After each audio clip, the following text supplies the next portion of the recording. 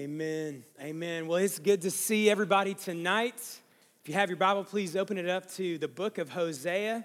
If you're wondering where that book is, it's right after the book of Daniel, where we've been the past couple weeks. So we're going to be in the book of Hosea tonight. And so when you get there, turn to Hosea chapter 2. Disney World. We're all familiar with it. To a young child, it's the happiest place on earth. To an adult, it's the most expensive place on earth. And a few years ago, Angela and I, we were dating and went to Disney World with her family. They live just down the road from Disney World. And so we're hanging out, we're having a good time. And we decided that we were going to see the afternoon parade. And I saw these incredible Mickey Mouse balloons. It was the coolest balloon. I said, I want to buy a balloon for Angela. And so there was a lot of crowds. And so I made my way through all the third graders. And I found the balloon guy.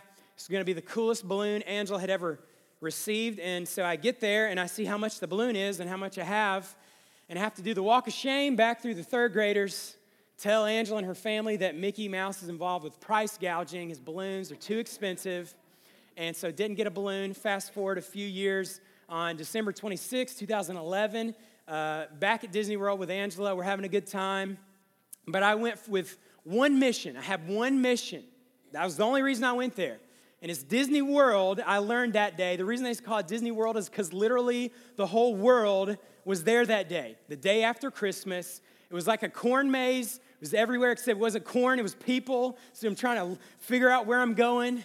And we're getting to where we're going. And we'd been on the rides, had a good time. And we decided, hey, we're going to see the afternoon parade. And so we make our way there. The magical Disney people are clearing out the roads. And people are sitting on the sides preparing.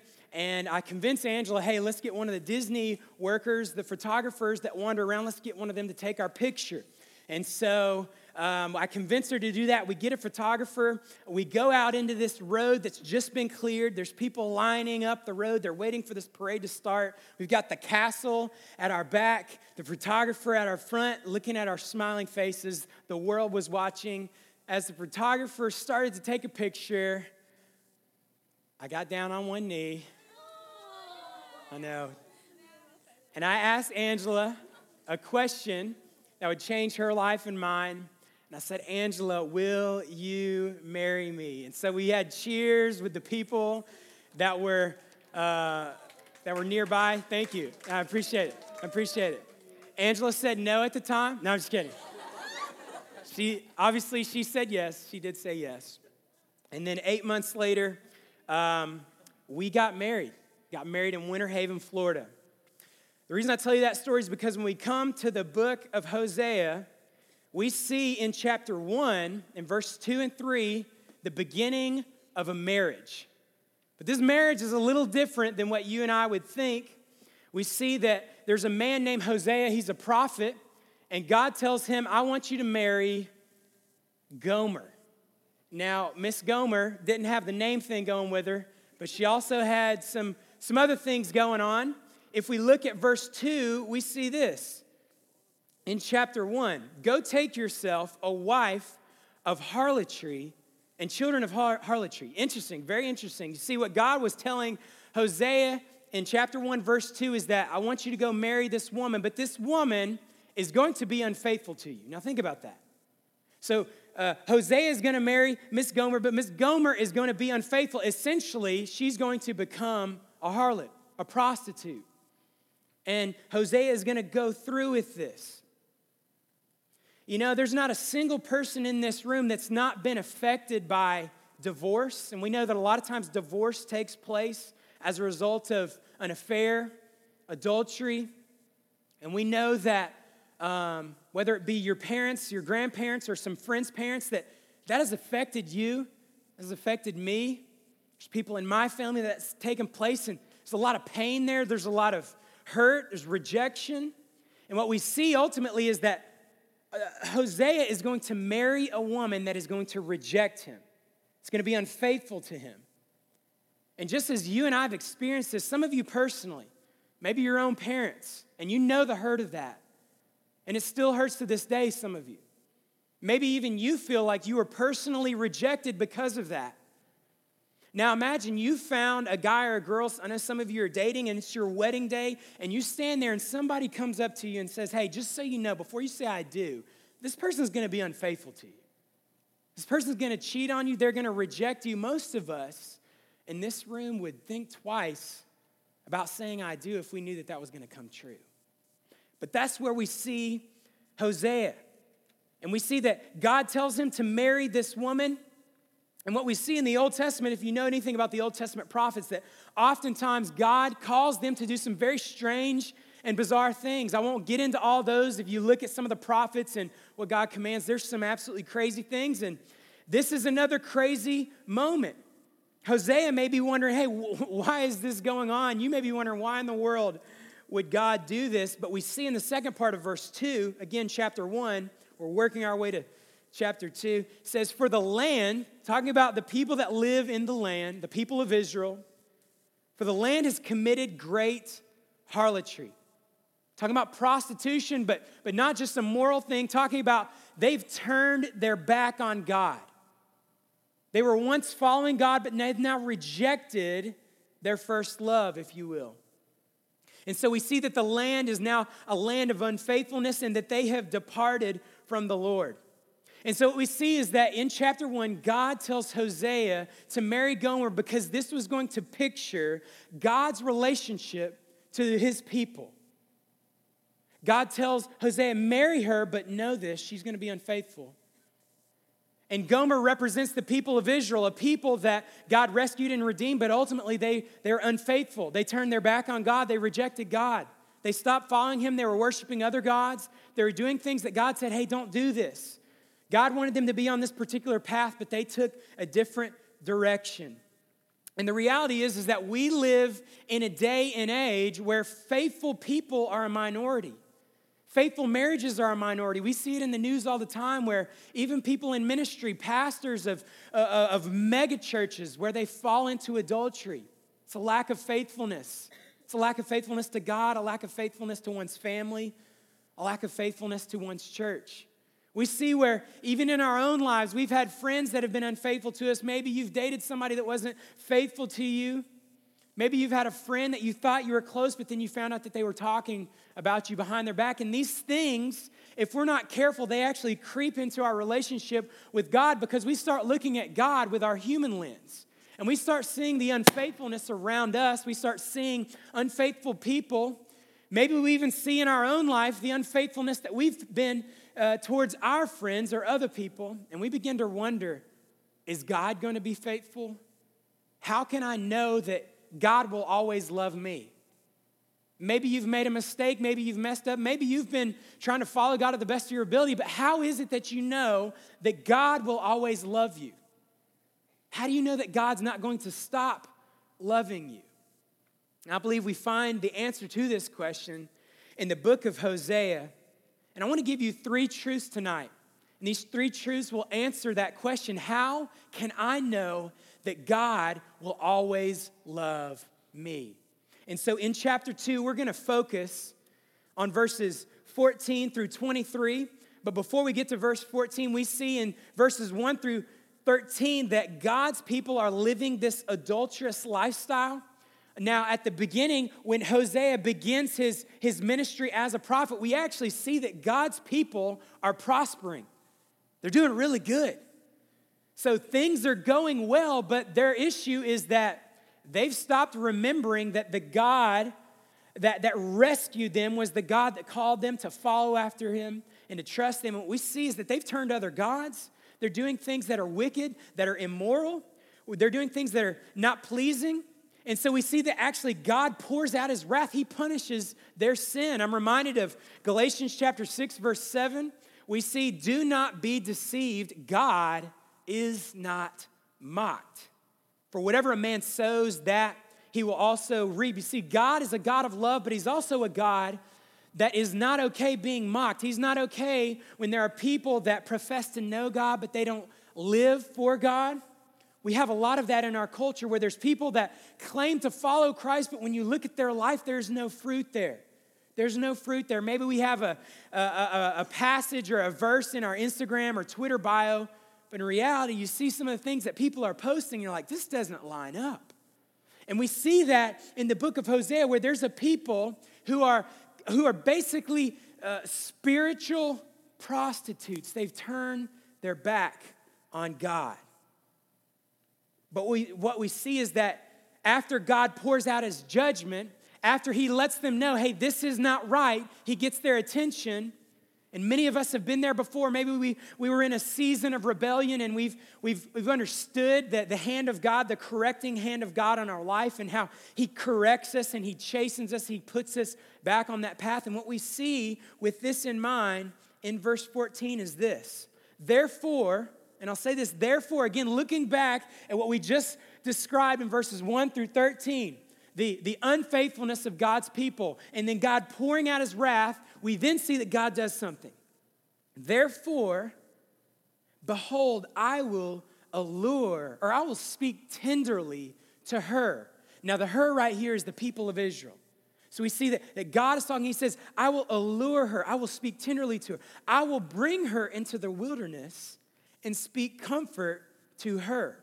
I will give her vineyards from there. Talking about God's provision. God's going to provide for them. He's going to take care of their needs. And the valley of Achor as a door of hope. The valley of Achor was a place where, if you're familiar with the Old Testament, there's a guy named Achan. He sinned against God. The land was cursed. So this is a place that once was cursed is now going to be a place of hope. It says she, talking about the people of Israel, she shall sing there, as in the days of her youth, as in the days when she came up from the land of Israel. Now here's point one. If you're taking notes, whether notepad or phone, God initiates the relationship. That's the first thing. God initiates the relationship. Have you ever tried to initiate a relationship with somebody? Maybe there was somebody that you wanted to date, and you saw them across the room or across the campus, kind of check your breath, kind of wish you wouldn't have the onions of the lunch special. You pop a piece of gum in your mouth, a mint. Your palms are getting a little sweaty. You're like, I'm going to go talk to this person. But you're nervous. And why are you nervous? It's because you're nervous that you might be rejected. They might say no to you. They may not be interested in you. But look at this. This is interesting. Look at verse 15. Because God reminds us in verse 15 that he's the one that brought the people of Israel out of Egypt. God chose a group of people. Look at Deuteronomy chapter 7, verse 6. Just write that down if you're taking notes and check it out later. But listen to what Deuteronomy chapter 7, verse 6 says. For you are a holy people to the Lord. Talking about the children of Israel. And it's not talking about them being perfect, but God chose them and set them apart. You're a holy people to the Lord your God. The Lord your God has chosen you to be a people for himself, a special treasure above all peoples on the face of the earth. The Lord did not set his love on you, nor choose you because you are more in number than any other people, for you were the least of all the people. So what God's saying is, listen, I didn't choose you because of how good you were, how strong you were, how good you looked. I chose you because I'm a God of love, and I care for you. He says, but because the Lord loves you, and because he would keep the oath which he swore to your fathers, the Lord has brought you out with a mighty hand. Talking about when God redeemed the people of Israel out of Egypt, he redeemed them. Get this, this is a group of slaves, a group of weak slaves, and yet God chooses them and says, you're going to be my people, a special people, a set-apart people, a holy people. And we see at the end of verse 8, he says, redeemed from the house of bondage, from the hand of Pharaoh, the king of Idea. So we see that God was actually the one that initiated the relationship with the people of Israel. We see that God initiated the relationship with Abraham. And we see that as that lineage comes down, when the people of Israel are trapped and they're in bondage, that God continues to initiate that relationship. And hundreds of years later, we get to the book of Hosea and we see that there are these same people that God chose, that God initiated a relationship with, that these people have turned their back on God. But what's crazy is that God knew that they were going to do that. God chose them and he knew that they were going to reject him. He knew that. But what we see is that God is initiating this relationship, and we see the language that is used in verse 14 and in verse 15. But what this reminds me of is that God is the God that also initiated the relationship with you and with me. If you are a believer in Jesus Christ, God initiated that relationship with you. Titus chapter 3, verses 3 through 7. This is a passage that me and Angela have been trying to memorize the past few weeks. And listen to what it says. Titus chapter 3, verse 3. For we ourselves were also once foolish. You ever done anything foolish? So I know I have. And it says foolish, disobedient, deceived, serving various lusts and pleasures, living in malice and envy, hateful and hating one another. But get this. But when the kindness and the love of God, our Savior, toward man appeared. But when the kindness and the love of God, our Savior, toward man appeared, not by works of righteousness, which we've done, but according to His mercy, He saved us. Do you get that? Do you see the language here? That God is choosing, He's initiating. It's not based on the works you did. It's not because you came to church a lot. It's not because you sang some Christian songs, or it's not because of that. We see that it's because of God's mercy. It says through the washing of regeneration and renewing of the Holy Spirit, whom He poured out on us abundantly through Jesus Christ our Savior, that having been justified by His grace, we should become heirs according to the hope of eternal life. So just as we see that God initiated the relationship with the people of Israel, we see that the God that we serve is the God that initiated the relationship that I have with Him, the one that you have with Him. And if you're a believer, you need to take hold of that idea and trust that, because you see, God will not stop loving you because He's the one that actually initiated the relationship with you. We see in Ephesians chapter 1, verse 4, it says, He chose us in Him before the foundation of the world, that we should be holy and without blame before Him in love. In the next chapter in Ephesians, chapter 2, verse 4 and 5, it says, but God. Again, I would encourage you to pay attention when you see those but God moments. Somebody said it this way: if it were not for God's but, where would mine be? This idea that, listen, these but God moments, they are in there, and they're these transformation moments. Some of y'all are just now getting that. We see it. So listen to this. Ephesians chapter 2, verse 4 and 5, but God, who's rich in mercy. He's rich in mercy. It's abundant. Because of His great love with which He loved us, even we were dead in trespasses. He made us alive together with Christ. By grace you've been saved. Do you see? He's initiating it. He's pouring out His mercy. He's pouring out His love. 1 John chapter 4, verse 19 says, we love Him because He first loved us.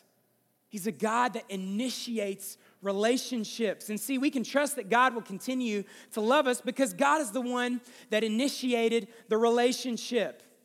And that relationship's not based on how good of a person you would be or not how hard you tried. God didn't look down and say, hey, this person is trying really hard to be really good, so I'm going to save that person. When we look at the people of Israel, we see that He saved a weak people that were slaves. But we see that God initiated the relationship. But if we continue to look, we see that God doesn't just initiate the relationship and leave it like that, because we know that there are a lot of people, maybe in your own life or in your friend's life, where they may have initiated a relationship. That's all they did. We see that God doesn't just initiate the relationship. He invests in the relationship. He invests. See, we see a lot of failed marriages or even failed dating relationships because there's one party that fails to invest into the relationship. Fail to invest, fail to put something about what we see here in this passage in verse 14 through 23. We see that there are many different things God is doing. There are two words that stick out to me in this passage, and I want you to see if you can figure out what they are. Starting in verse 14, I will allure her. This is God speaking. I will allure her. I will speak tenderly to her. Verse 15, I will give her. Verse 17, I will take from her mouth the names of Baals. Verse 18, I will make a covenant. Verse 19, I will betroth you. Or this is engagement language. It's even stronger than engagement language. We see again in verse 20, I will betroth you. Verse 21, I will answer. Verse 23, I will sow her for myself. I will have mercy on her. I will say to those who were not my people, you are my people. Do you see the work of God, how he's the one that's moving. He's the one pouring out mercy. He's the one pouring out compassion. He's the one pouring out love. And that same God that did it for the people of Israel is the same God that does it for you and I. He's the one that pours out his love on you. He's the one that reaches down and grabs you and says, I want you to be my child. Verse 19 specifically shows us that God is committed as he speaks of this betrothal, this engagement language. But again, it's more than just engagement, because we see all the time broken engagements.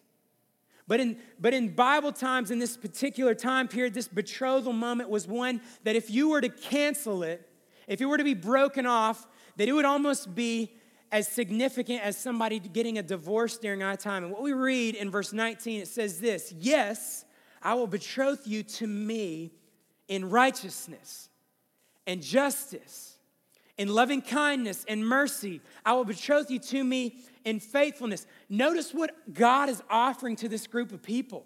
He's offering him his faithfulness, his goodness, his kindness, his love. We see these different things.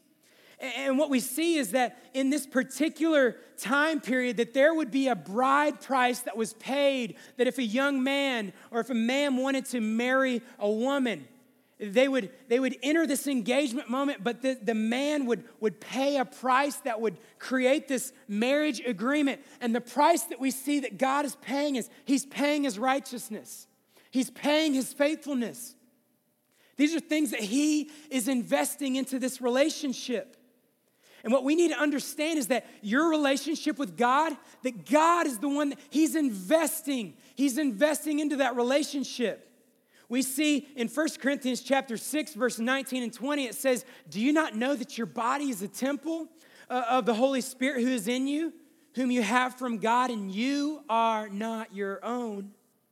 For you were bought with a price. There was a price that was paid. What we see in the book of Hosea is that Gomer ultimately is unfaithful to Hosea. She turns her back. She finds other lovers. But God tells Hosea, hey, buy her back. So he goes and he buys back Gomer. And what we see is that you and I have been bought with a price. The price that was paid was the blood of Jesus. Jesus died so that you and I could have life. We see in 1 Peter chapter 1, verse 18 and 19, you were not redeemed with corruptible things. Hosea redeemed Gomer with corruptible things, with material things, but we know that you and I, we're not redeemed with things that corrupt. What we see is that in verse 19 of 1 Peter 1, it says, but with the precious blood of Christ as of a lamb without blemish and without spot. What we see is that Jesus is the one who has purchased us. He's paid the price for us. We have been bought. We have been purchased. Again, there's been an investment that has been made. God has been investing. He's been pouring out his love. We see his righteousness, his faithfulness. You see, we can be sure that God will always love because he so loved the world that he gave his only begotten Son, that whoever would believe in him would not perish, but have everlasting life. And if God stopped loving you, then that would suggest that God's Son died in vain. But we know that Jesus' death was not in vain, but that on that cross, he paid the penalty for your sin and for mine, and you were purchased. You were bought. See, God is a God that invests into relationships. And the last thing that we see this, is that God enjoys the relationship.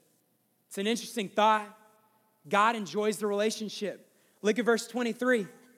Verse 23 says this: then I will sow her for myself in the earth, and I will have mercy on her who had not obtained mercy.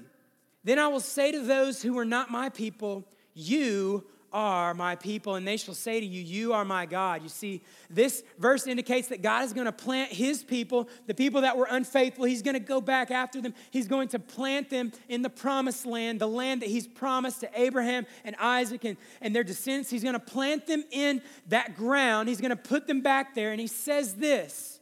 He says, I will sow her, talking about the people of Israel, I will sow her for myself.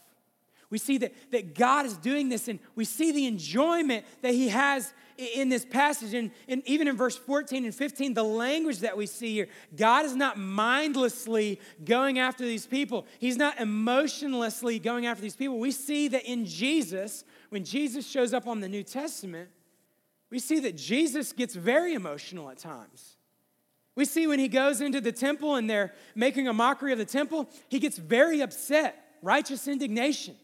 Turns over the tables. We see at the death of Lazarus, Jesus is weeping.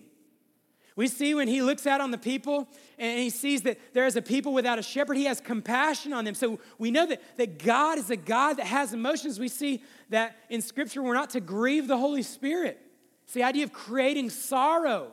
So God is not mindlessly going after his people as if he is heartless. Imagine the emotion that is involved in this, where God is pursuing a people lovingly. And the language here shows us that God is enjoying this relationship. He's enjoying loving his people. Verse 14 says, I will allure her. I'm going to speak tenderly to her. He's enjoying that. We see in verse 15 and 16, in verse 16, we see that you will call me my husband and no longer call me my master. Again, this language of God enjoys being in a relationship with his creation. We see at the beginning of the Bible when God created and he looks at it and he says, this is good. See, God enjoys this relationship, and we need to understand, you need to understand, I need to understand that God enjoys being in a relationship with you. That there may be something going on in your life where you feel like you've messed up, you feel like you've blown it, but you need to realize that God enjoys being in a relationship with you. He's not going to stop loving you. Yes, just as he punished the people of Israel, we can expect that God will punish us when we make mistakes. He would not be a good, holy God if he did not correct his children and make sure that they get back on the path. But what we see is that God's punishment, his chastening, his correction for his people is so that they will come back to him.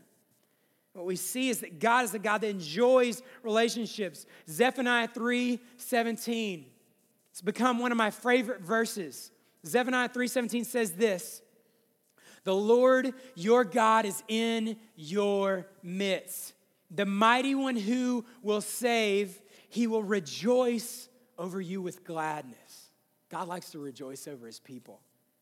He will quiet you with his love. He will rejoice over you with singing. You and I need to understand that God enjoys being in a relationship with you. And if you're a believer, you need to be confident that God's commitment to you is secure. Even though there's relationships all around us where there's unfaithfulness, there's a lack of commitment, there's people that will turn their back on you, people that you thought you were friends with that will leave you. Maybe your parents, you've experienced that just as we've been talking. Maybe, I don't know what it is. The world around us is going in a strange direction. It's a direction that's been going for thousands of years since Adam and Eve chose to disobey God. But what we can be confident in is that even though Adam and Eve started this trend of unfaithfulness to God, that God continues to be faithful to his people. And if you're in this room, you have something to rejoice about because the God that you and I serve is the God that rejoices over you. And so just as we've walked through these different things, I don't know where you are. If you're a Christian in this room, maybe you're in a season right now where if you look at your life, it kind of looks like the life of the people of the children of Israel. Or maybe it looks like Gomer, where, there was this relationship and maybe you began to follow Christ, but you've now turned your back on him. It's very easy for us, very easy for myself when I mess up, when I make a mistake, to question, God, do you still love me? Am I still saved? That idea of us trying to earn our salvation, of working to earn God's love. But what we see in this passage is that God initiates the relationship. He invests into it. He enjoys it. And we can be confident that God is not a God that's going to stop loving. He's a God that's going to continue to pour out on us his love, his goodness, his kindness. And so I want you to begin to think right now of where you are. I'm going to ask that Tanner go ahead and come on up in just a moment. We're going to go into a time of singing, but I want you to evaluate where you are right now, because if you're a believer, where are you? Have you been in that season where maybe you've not fully been going after God? You've been going towards the things of the world? I want you to know that forgiveness is found in Christ. 1 John 1:9 says that if we are faithful and just, if we confess our sins, talking about God, is faithful and just to forgive us and cleanse us from all unrighteousness. And so if you find yourself right now where you're in a position where you've been rebelling against God, you've turned your back on God, you've gone in a different direction, know that there's forgiveness that's found. But what God calls us to do, He calls us to repent, to turn from that sin, and to turn to the Savior. And when we repent, when we run back to God, just as the prodigal son ran back to his father, that God welcomes us with open arms and He rejoices over us. And what's interesting is that when we find ourselves back in the arms of our Father, that everything that we wanted, everything that we longed for, was actually not found in the things that we were running after in the world, but it was actually found in our Father. That the most satisfaction, the most life was found in Him. The most joy, the most peace was found in the arms of Him. But there may be some of you here tonight that as we've walked through this brief passage and we've begun thinking about this, that you know deep down inside of you that you don't have that relationship. You've actually never put your faith and trust in Jesus. Maybe you've come to church a lot, maybe you haven't.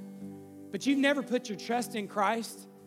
And so you actually don't have a relationship with Him. But I want you to know tonight that God actually wants to have a relationship with you. And He's actually begun to initiate a relationship with you. You say, Madison, how is that? Because God sent His Son, Jesus Christ, to this earth to live a sinless life, to die a death that you and I deserve. God's word says that we're all sinners. Every single one of us, we've sinned against Him. And we deserve to pay the price for our sin, but Jesus paid it for us. And so if you're in this room and you're questioning, I don't know if I'm saved or not. I don't know if I have a relationship with Him or not. I don't know if I've ever put my faith and trust in Christ, because all I've been doing my whole life is trying to earn my salvation, trying to work towards it, trying to earn God's love. What we see is we can never earn God's love. The people of Israel, as they're in bondage and slavery, they could never earn God's love. God chose them even though they were a slave. And what we see is that God chooses you and I, even though we're dead in our trespasses and sins. We're as bad as we could be, and yet God says, hey, I want you, and so He sent His Son. And so what we see is that if we receive the gift of salvation, that we can have life. When Gomer got married, she didn't do anything to deserve that marriage. Hosea just simply poured out his love on her. God continues to pour out His love on you and I, and it's a free gift. We call it grace. We talk about grace and mercy. Grace being a gift we don't deserve, mercy being not getting what we do deserve. And each and every one of us deserves damnation. We deserve to be damned because of our sin, to be sent and cast away from God's presence, but God comes after us. He initiates that relationship with us. And if you're in this room and you don't have that relationship, I want you to know that you can have that tonight. In Revelation chapter 22, verse 17, we see, "And the Spirit and the bride say, come." Say, come. Continue to look at that verse. It says, come. And let him who hears say, come. And let him who thirsts come. Whoever desires, let him take the water of life freely. We see that we live in a world where people are thirsty, spiritually thirsty. And people think that drugs, alcohol, sex, money, toys, cars, houses, whatever it is, people think that that will fulfill that spiritual thirst. But what we see is that only Jesus Christ will fulfill our spiritual thirst. And the Spirit and the bride say, come. And so Jesus has initiated that relationship. He has paid the price, but He's saying, hey, I want to give you this gift. And He's saying, will you take it? And so my question to you tonight is, if you don't have that relationship, will you receive that? Will you receive this free gift? You say, Madison, what do I have to do to earn this? No. You don't earn it. You don't work for it. You simply receive it. Remember, God is the one that pours His love, His mercy, His compassion out on us. But what we forget is that it's not something that's earned. We try and earn it. We try and labor for it. And so I want us to just simply bow our heads right now, and with our eyes bowed, our heads bowed, our eyes closed, I want to ask you a question. I know, we can laugh, that's funny. I want to ask you a question. If you're in this room and you know for a fact that you don't have a relationship with Christ, or maybe you're just wondering, you don't know. Some of you may know for a fact, man, I don't have a relationship at all, but some of us were like, man, I don't know. I want to ask you to do something that's going to take a lot of courage. I'm going to ask that you would stand up if you don't know that you have a relationship with Christ. You say, Madison, there's a lot of people in here. People might look at me. Nobody's looking around. But what Jesus is saying to you is he's saying, hey, I want to have a relationship with you. And so if that's you right now, you don't have a relationship with Christ, but you want one, I want you to stand up.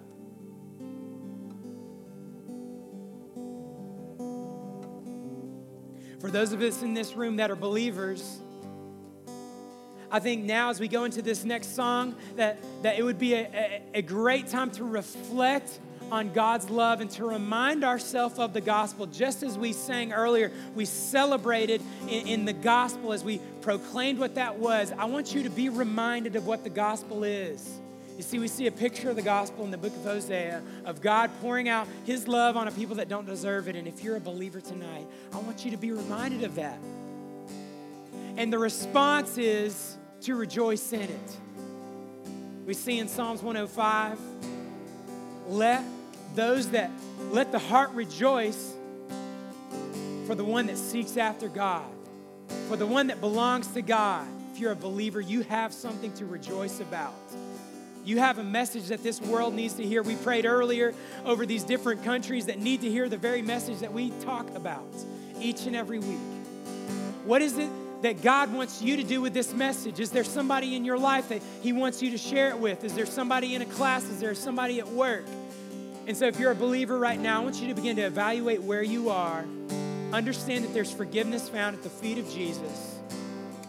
And so as we move into this time, I want to make myself available to you. Angela, we're going to be over here off to the side. If you need to talk to me, if you need to talk to Angela, if there's something going on in your life and you do not know a way out, there's an addiction, there's a struggle, there's a problem, you know it's not right, you haven't told anybody, know that we're here for you. We want to pray for you. We don't want to judge you. We see that Jesus didn't come to judge, he came to save. And so during this time, we're about to reflect on what we've heard. And I would ask that if there's something going on in your life and you need to talk to somebody, please talk to me. Know that this altar is open where you can come and you can simply pray and pour your heart out to God. You can pray in your seat. You can pray in the back. But I want you to take advantage of this time. And if you don't know that you have a relationship with Jesus Christ, do not leave this place tonight without talking to me, Angela, somebody in this room about what that looks like.